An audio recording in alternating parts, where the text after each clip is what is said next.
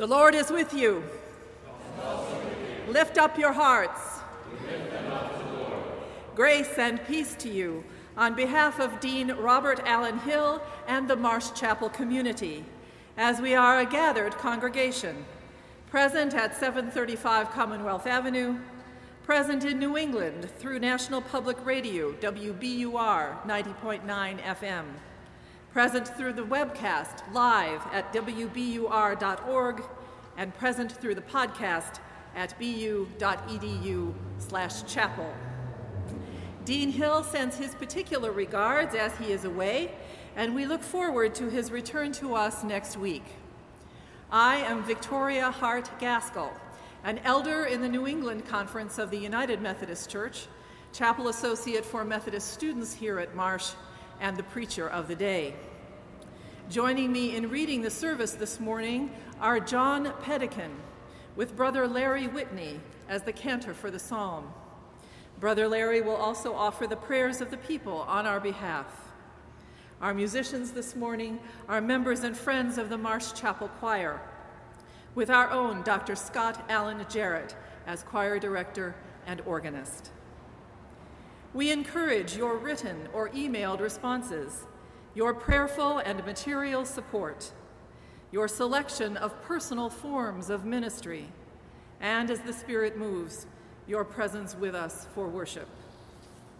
So now, beloved, rise up, now and at this invitation throughout the service, in body as you are able, but certainly in heart, in the praise and worship of God. Our unreached shall end by and by and by. Our unreached shall end by and by. For unreached shows that faith their courage to believe, and to him will return by and by and by, and to him will return by and by. Shouting glory to our King, and to all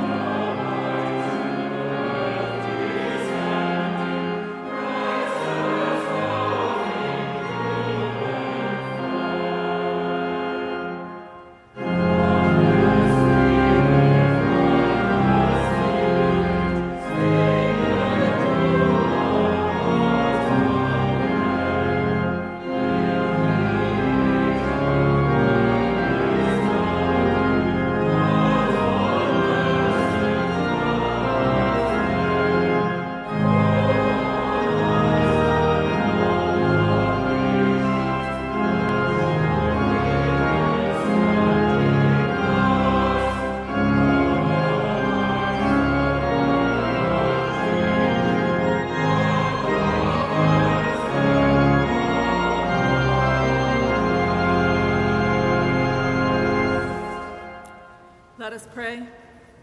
Almighty God, you have given your only Son to be a sacrifice for sin, and also an example of godly life. Give us grace to receive thankfully the fruits of this redeeming work, and to follow daily in the blessed steps of his most holy life.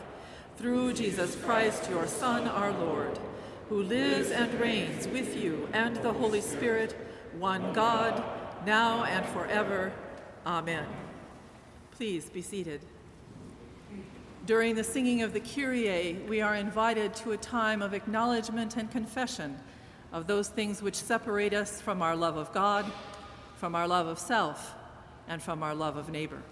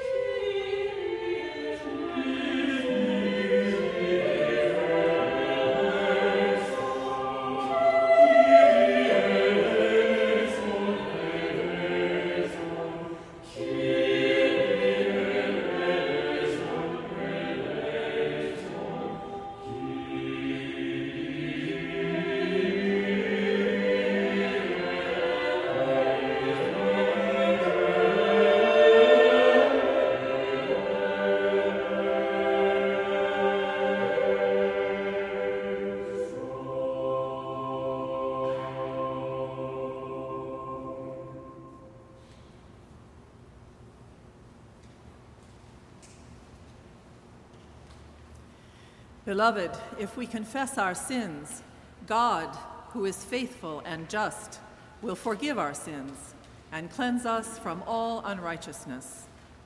Thanks be to God.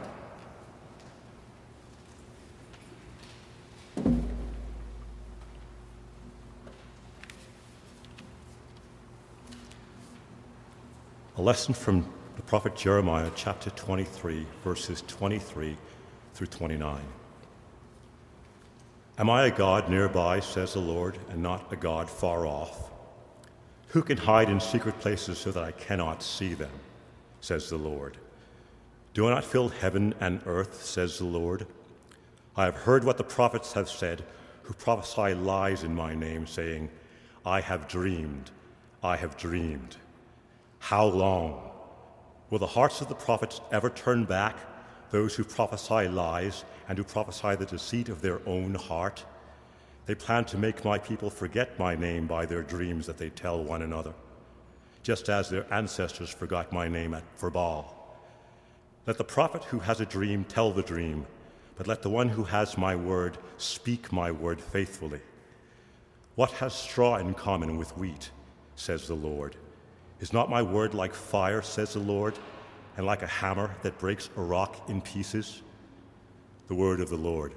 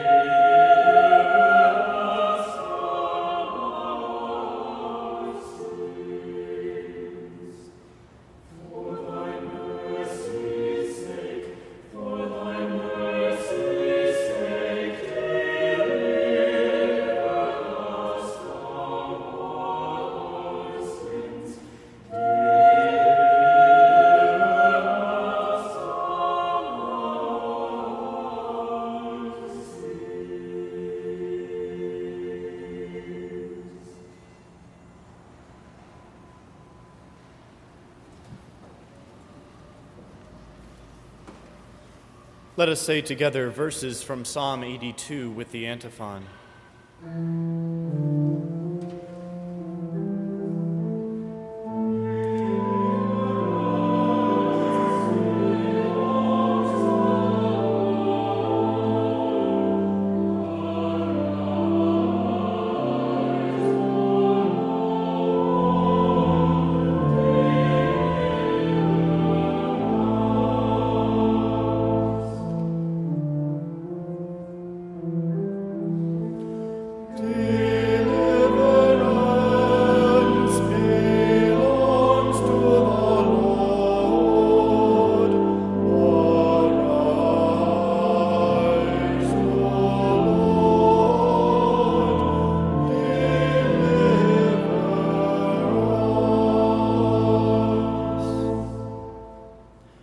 God has taken his place in the divine council.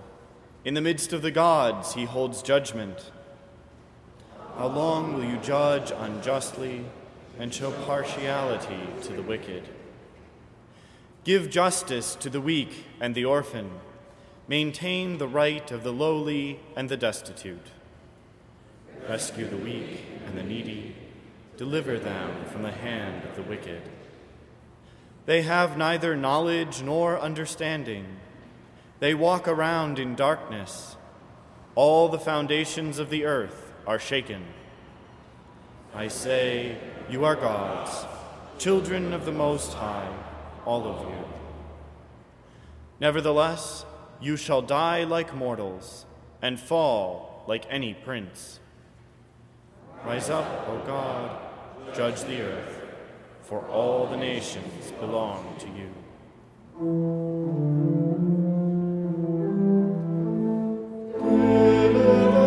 Deliverance belongs to the Lord. Arise, O Lord, deliver us. Let us stand as we are able for the singing of the Gloria Patri and the reading of the Gospel.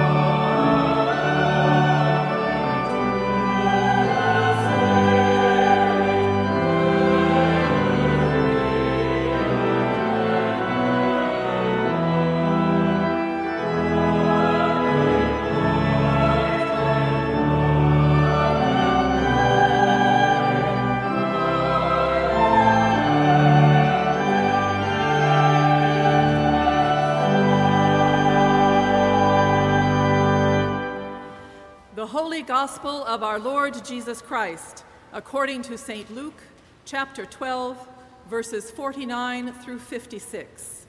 Glory to you, O Lord. I came to bring fire to the earth, and how I wish it were already kindled. I have a baptism with which to be baptized, and what stress I am under until it is completed. Do you think that I have come to bring peace to the earth? No, I tell you, but rather division. From now on, 5 in one household will be divided, 3 against 2, and 2 against 3. They will be divided, father against son, and son against father, mother against daughter, and daughter against mother, mother-in-law against her daughter-in-law, and daughter-in-law against mother-in-law. He also said to the crowds, when you see a cloud rising in the west, you immediately say, it is going to rain, and so it happens. And when you see the south wind blowing, you say, there will be scorching heat, and it happens. You hypocrites, you know how to interpret the appearance of earth and sky, But why do you not know how to interpret the present time? The Gospel of the Lord. Praise to you, Lord Christ. Please be seated.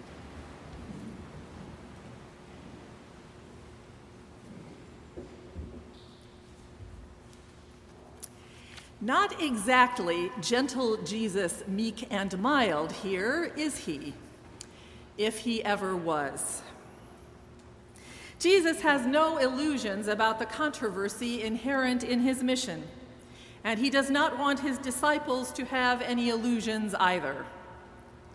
He comes to bring fire, a sign of judgment. Here on the road to Jerusalem, he is already at odds with the religious authorities. He speaks about the baptism of his death, the likely consequence of his preaching and teaching. He speaks of the stress he feels until his work is done. Jesus is not a false prophet like those described by Jeremiah. He does not speak dreams or lies or deceit. As one who has the word of God, he speaks it faithfully, and God's word is like fire, like a hammer breaking rock. As in the psalm, such a word as judgment brings justice to the poor and vulnerable, rights to the lower classes, and deliverance to the oppressed. Conflict is inevitable. For the crowds, conflict is inherent in their own hypocrisy. The interpretation of the present time is as obvious as the weather signs that everyone knows. But the crowds persist in denial and take refuge in ignorance. For the disciples, the ones closest to Jesus, the ones who say they are serious about following Jesus' path with him, there is no such escape. Conflict is inevitable, and it will not just be the relatively easy and expected conflict with strangers or authority figures. To choose to follow Jesus, to accept the controversy of his teaching and preaching, is to bring conflict into one's very household, conflict with one's nearest and dearest. Now, this idea may not have come as big a shock as we might think to the disciples. The men are at least all of breadwinning age. They are culturally and religiously supposed to marry, settle down, have children, enter the family business, or do even better. The women have even more cultural and religious expectations for their behavior than the men. They are to move from father's house to husband's house to son's house, and the welfare of the family is their only concern. Yet here they all are, women and men, gallivanting around the countryside with some itinerant preacher, the men walking away from their families and leaving their businesses, the women walking away from their families and using their resources to support themselves and this very motley crew, all of them calling scandal and attention to themselves in their involvement with miracles, the preaching of the good news of the kingdom of God, whatever that is, and getting into trouble with the arbiters of the faith. We can only imagine the letters from home. But truth to tell, the idea of inevitable conflict, even within our families, does not come as such a great shock to us either. We can relate. My friend Lucy's mother did not speak to her for 2 solid days when Lucy revealed that she was not going to vote for Richard Nixon, the Republican candidate, as her family had always voted for the Republican candidate. Instead, Lucy was going to vote for a Roman Catholic, Irish Democrat named John F. Kennedy. Lucy's mother did finally end up talking to her, but she held a grudge for years. Many of us know active pacifists' families whose children join the military, and families with generations of military academy graduates whose children join peace movements. There is nothing more disconcerting to we as children to learn that mom and dad have either spent the bulk of the family fortune on various causes or have left the bulk of the family fortune to the whales or the trees. And in academic circles, the first Thanksgiving break is almost a cliché. The newly convinced vegetarian or carnivore goes home to be confronted with the sacred foods of the family Thanksgiving feast. The newly convicted free market capitalist or fair trade organizer goes home to undergo the opinions of their direct opposite in Aunt Sally or Uncle Joe. Upon return to the dorm, the pictures of the high school sweetheart are taken down and put away, or sometimes even thrown out. For the folks in Jesus' time, and for us in ours, conviction of whatever sort invariably leads to conflict. How much more so for disciples of Jesus, then and now, who are called to follow a path that has controversy built into it, a path that confronts not just systemic injustice and oppression, but the shadowy recesses of the human heart and its complicated relationships. Someone once said that human beings fear change more than death, and the path of Jesus is all about change. Change in the world as we resist those invested in fear, violence, power, and greed through our proclamation of the kingdom of God, and change within ourselves as our proclamation of the kingdom of God and our own formation into disciples of Jesus as we act out that kingdom go hand in hand. Many of us who undertake the process of discipleship can acknowledge the truth of Jesus' words. The most inevitable, the most painful conflict is indeed with those who love us, who want to protect us, and who cannot bear to see us change in their fear that they will be left behind or that they will have to change themselves.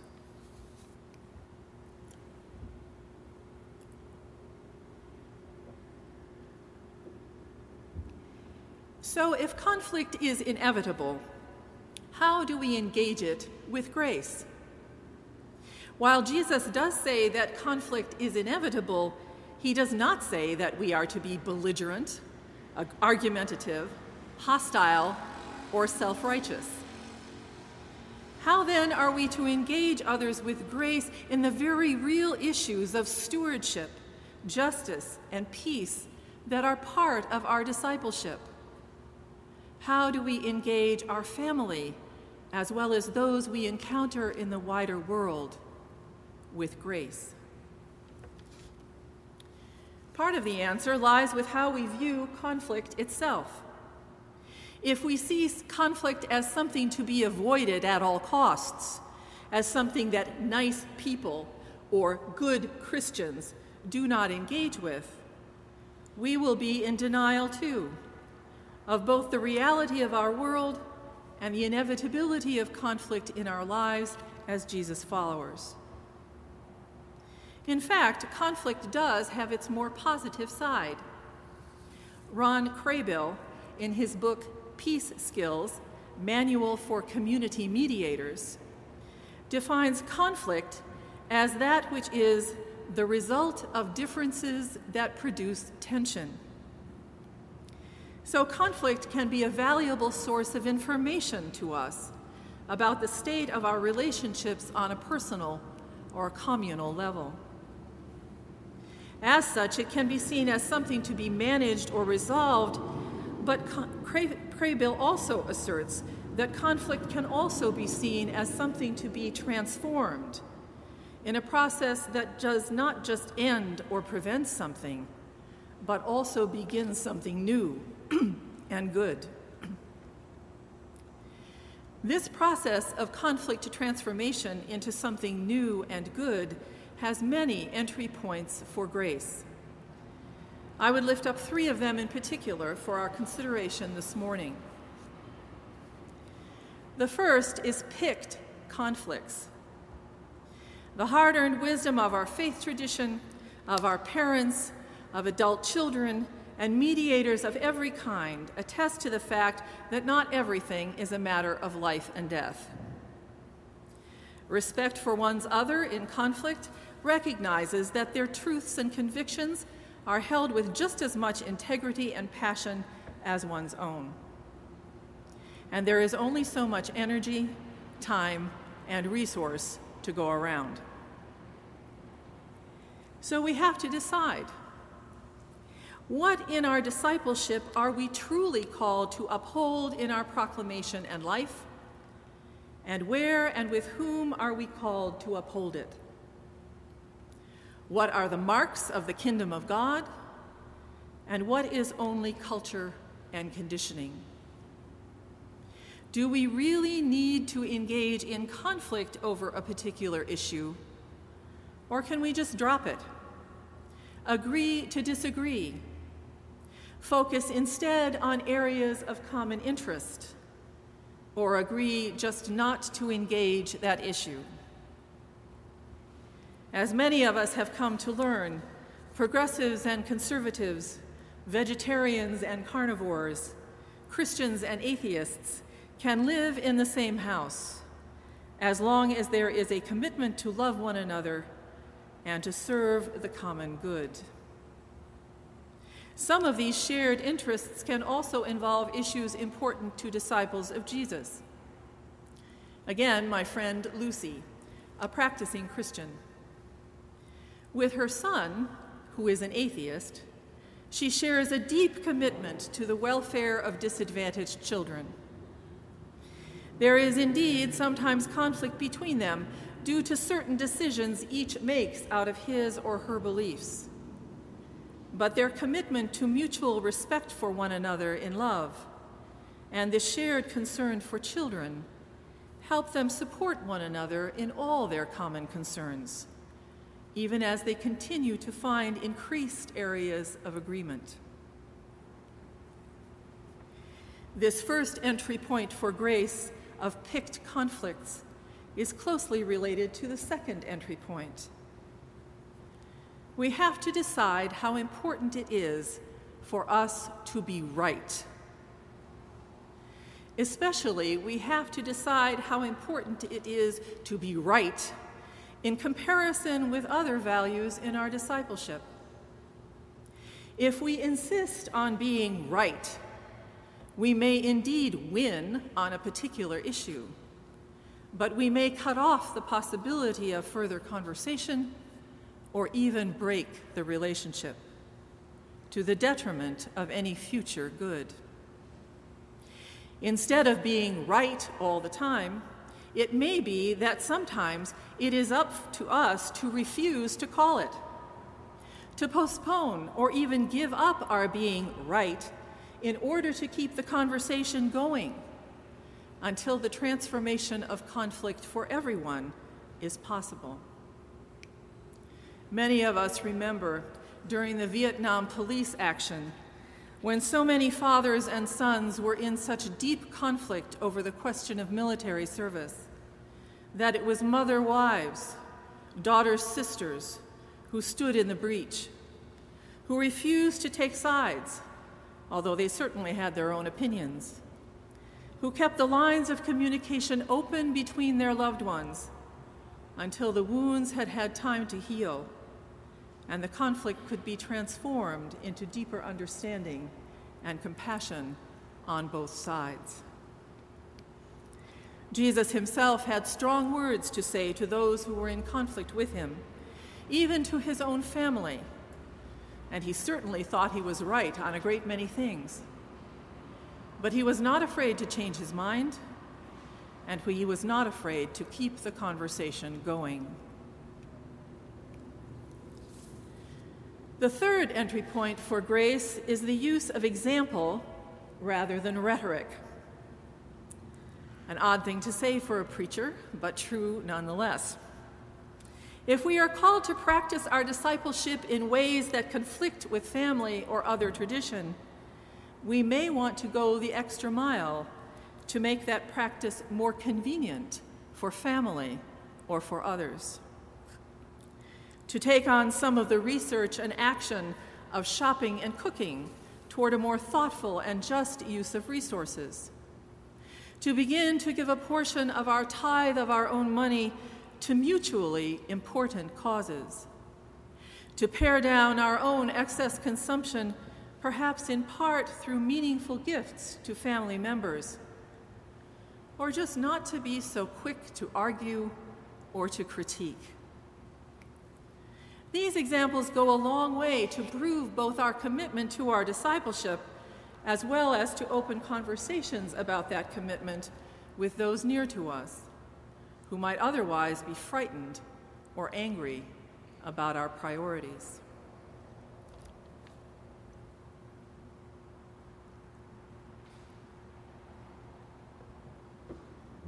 It is true that sometimes we do have to leave, that the situation is so intractable, so fraught, that for our own spiritual or physical safety and integrity, or that of others, we have to go.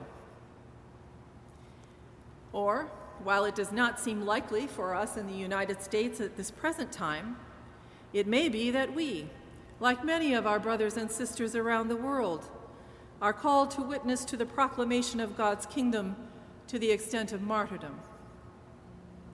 The word martyr means witness.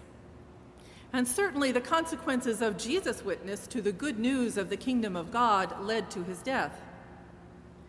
But there are also many kinds of witness that may feel like death in ourselves by what we are called to do. To oppose or resist our family and friends for the sake of justice or peace or a different way of being in the world, it very often feels like something is dying inside us, and our grief can be very real. Or it may be that our discipleship does call us from home for many years, or away from cherished practices and beliefs. But even if the situation or other people involved are intractable, and we do have to leave, we can still allow the possibility of the conflict's transformation through the grace within us into the beginning of something new and good. Our attitude toward conflict is what in large measure determines if it transforms us or if we transform it. If we are aware of conflict's inevitability, especially if we can become aware of conflict early on, and if we see conflict as a source of information useful to us that can be transformed into something new and better, then we can see and open not just these 3 entry points for grace of picked conflicts, the decision about being right, and the use of example. We will be able to open many more entry points of grace into conflict as well. Conflict is inevitable, Jesus taught, even to conflict with our nearest and dearest. But as he also taught, our discipleship can also be a source of peace and transformation of conflict for ourselves and for those around us. Thanks be to God. Amen.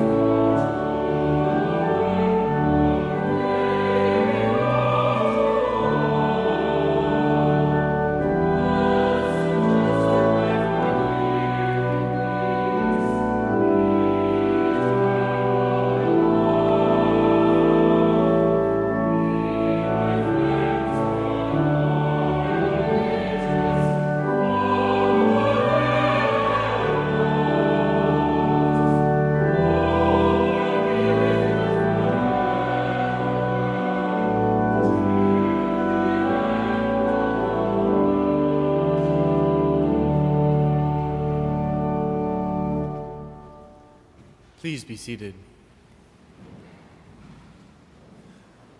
We come to the time in our service when we offer our prayers before the throne of grace.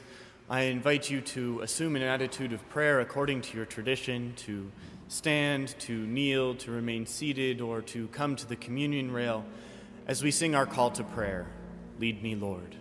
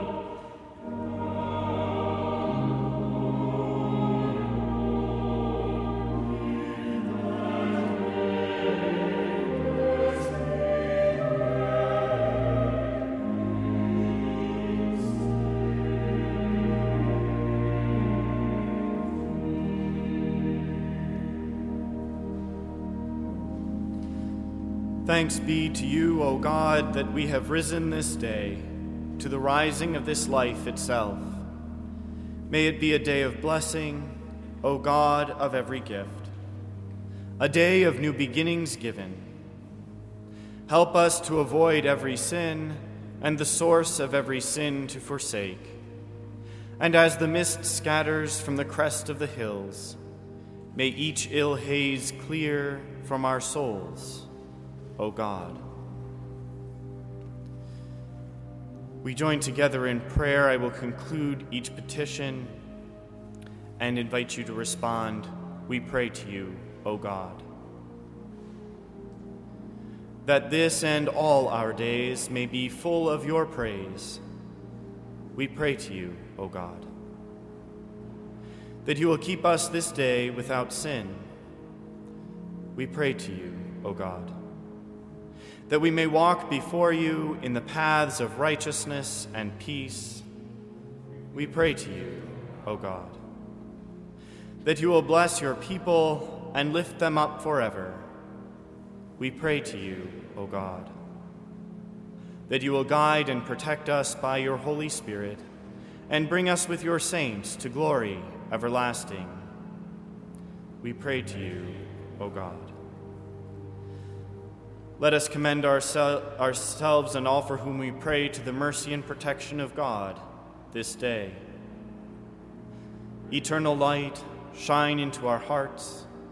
Eternal goodness, deliver us from evil. Eternal power, be our support. Eternal wisdom, scatter the darkness of our ignorance. Eternal pity, have mercy upon us, that with all our heart and mind and soul and strength, we may seek your face and be brought by your infinite mercy to your holy presence. Through Jesus Christ our Savior. Amen. And now, with the confidence of children of God, we are bold to pray. Our Father, who art in heaven, hallowed be thy name. Thy kingdom come, thy will be done, on earth as it is in heaven. Give us this day our daily bread, and forgive us our trespasses, as we forgive those who trespass against us. And lead us not into temptation, but deliver us from evil. For thine is the kingdom, and the power, and the glory, forever and ever. Amen.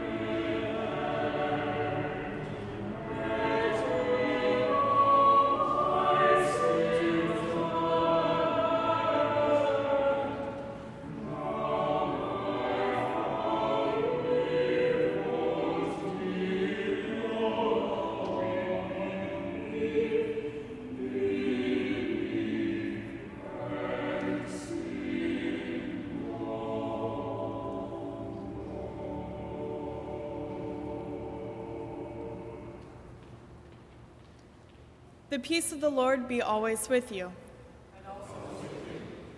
My name is Elizabeth Fomby Hall. I am the Director of Hospitality here at Marsh Chapel, and I want to give a warm welcome to all of you who have joined us physically here in the nave of Marsh Chapel.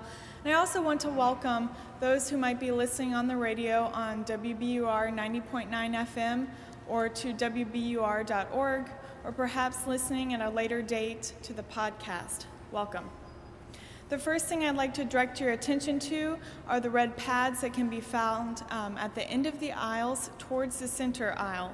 If you would just take a few moments to fill those out for me so that we at Marsh can get to know you better, and so that also you can get to know the names of those who are seated next to you. I'd also like to invite you to join us immediately following the worship service downstairs in the Marsh Room for our weekly coffee hour. Come for as long as you like for food and fellowship. I'd also like to invite you to keep an eye on Marsh Chapel's website, which is www.bu.edu/chapel. I would keep an eye on it in the coming weeks as we gear up for the coming of the school year. We're going to have a lot of new programming with the beginning of the academic year, so keep an eye on that. Now walk in love as Christ loves us, an offering and sacrifice to God.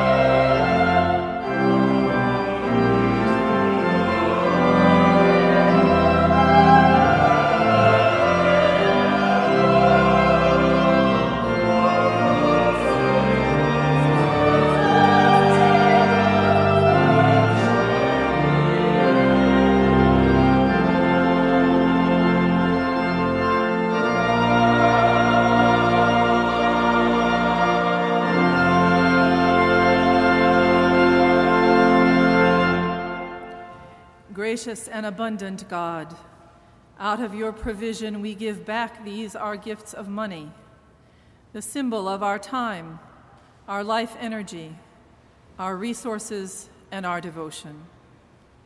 May we who give these gifts and those who receive them be strengthened in our lives of faith, that we may continue in peace and enjoy your work of love and justice in the world. In the name of Jesus Christ and in the power of the Holy Spirit we pray. Amen.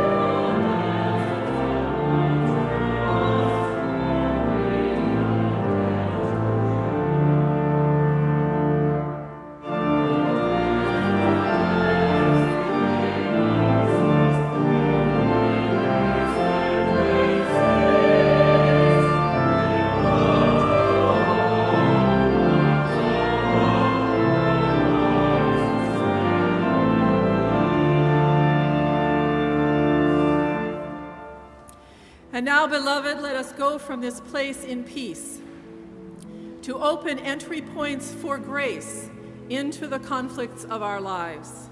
In the name of the Blessed Trinity, one God in perfect community, who makes us, who loves us, who keeps us in everything. Amen.